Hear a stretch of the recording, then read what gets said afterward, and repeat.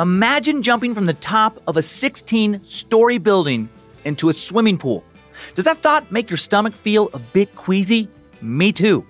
But not Dana Kunze. That's exactly what the high diving world champion did in 1983. He dove from 172 feet up in the air, setting a world record while risking career-ending physical harm.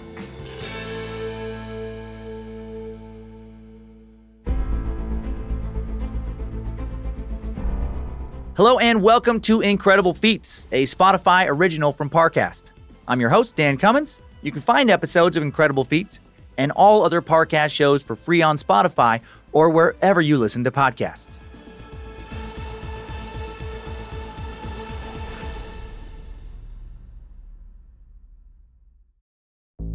There's no better feeling than a personal win, and the State Farm Personal Price Plan can help you do just that. Talk to a State Farm agent today to learn how you can bundle and save with the Personal Price Plan. Like a good neighbor, State Farm is there. Prices are based on rating plans that vary by state. Coverage options are selected by the customer. Availability, amount of discounts and savings, and eligibility vary by state.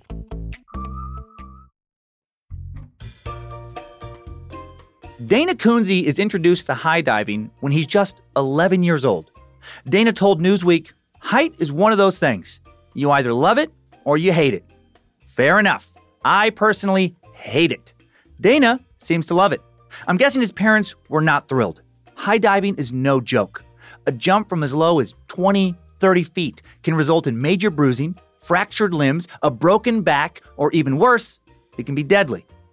Dana doesn't care. He's hooked. He loves it. He worked hard to perfect his skills. At just 13 years old, Dana Kunze becomes a professional high diver. Over the next several years, Dana, still just a kid, breaks the world record for the highest dive ever, 6 times. Higher and higher every time. At 22 years old, he's ready for his 7th and incredible feat title, earning world record jump. It's 1983. Dana's bangs are feathered and his shorts are tight. Also, ABC's Wide World of Sports is producing world record high dives as televised events. For their last and final show, they're broadcasting the World Record High Dive Challenge from SeaWorld in San Diego. The divers there will jump into the killer whale saltwater tank below, minus the whales, where the water is a crisp 52 degrees. After a 130-foot qualifying jump, 6 divers, including Dana, move on to the finals and the record-breaking 172-foot jump. As with any diving competition, they will be judged and scored. Height matters, but they're all jumping from the same height, so form is what will win the record. Dana watches the first 4 divers climb the thin metal tower up to a roughly 1 foot by 1 foot square landing. There's only enough room for your feet to be tightly squeezed in side by side. All 4 make their dives. All are traveling over 100 miles per hour when they hit the dense, cold salt water. Luckily, there's no injuries. But their dives aren't perfect, and the judges' scores reflect that. Now, it's Dana's turn. He scales the tall tower, reaching a height of roughly 16 stories up in the air. There's no safety harness. Just Dana, his bangs, and his high, tight shorts, hanging on to what is essentially the width of a ladder. Just the climb itself is terrifying, or at least would be to me. If Dana falls, he has nothing but 2 pairs of Speedos to protect him. The more layers, the safer the body. I'd probably wear 10 pairs, and a snowsuit, and a motorcycle helmet, maybe a parachute. Tape and ankle guards protect Dana's knees and legs from impact.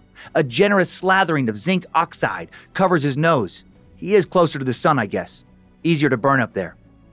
Announcers reveal Dana's jump is the most difficult of all the divers, a reverse triple somersault.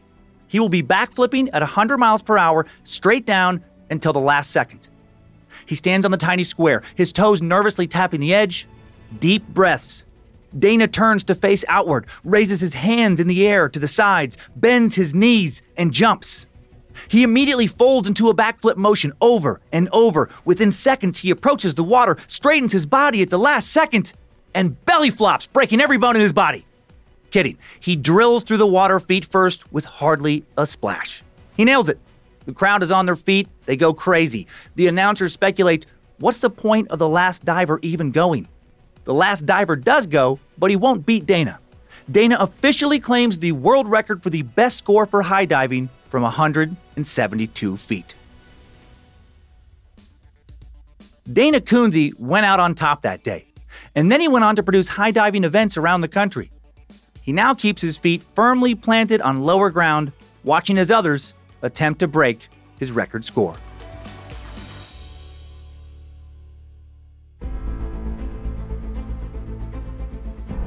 Thanks for tuning in to Incredible Feats. For more episodes of Incredible Feats, follow us on Spotify.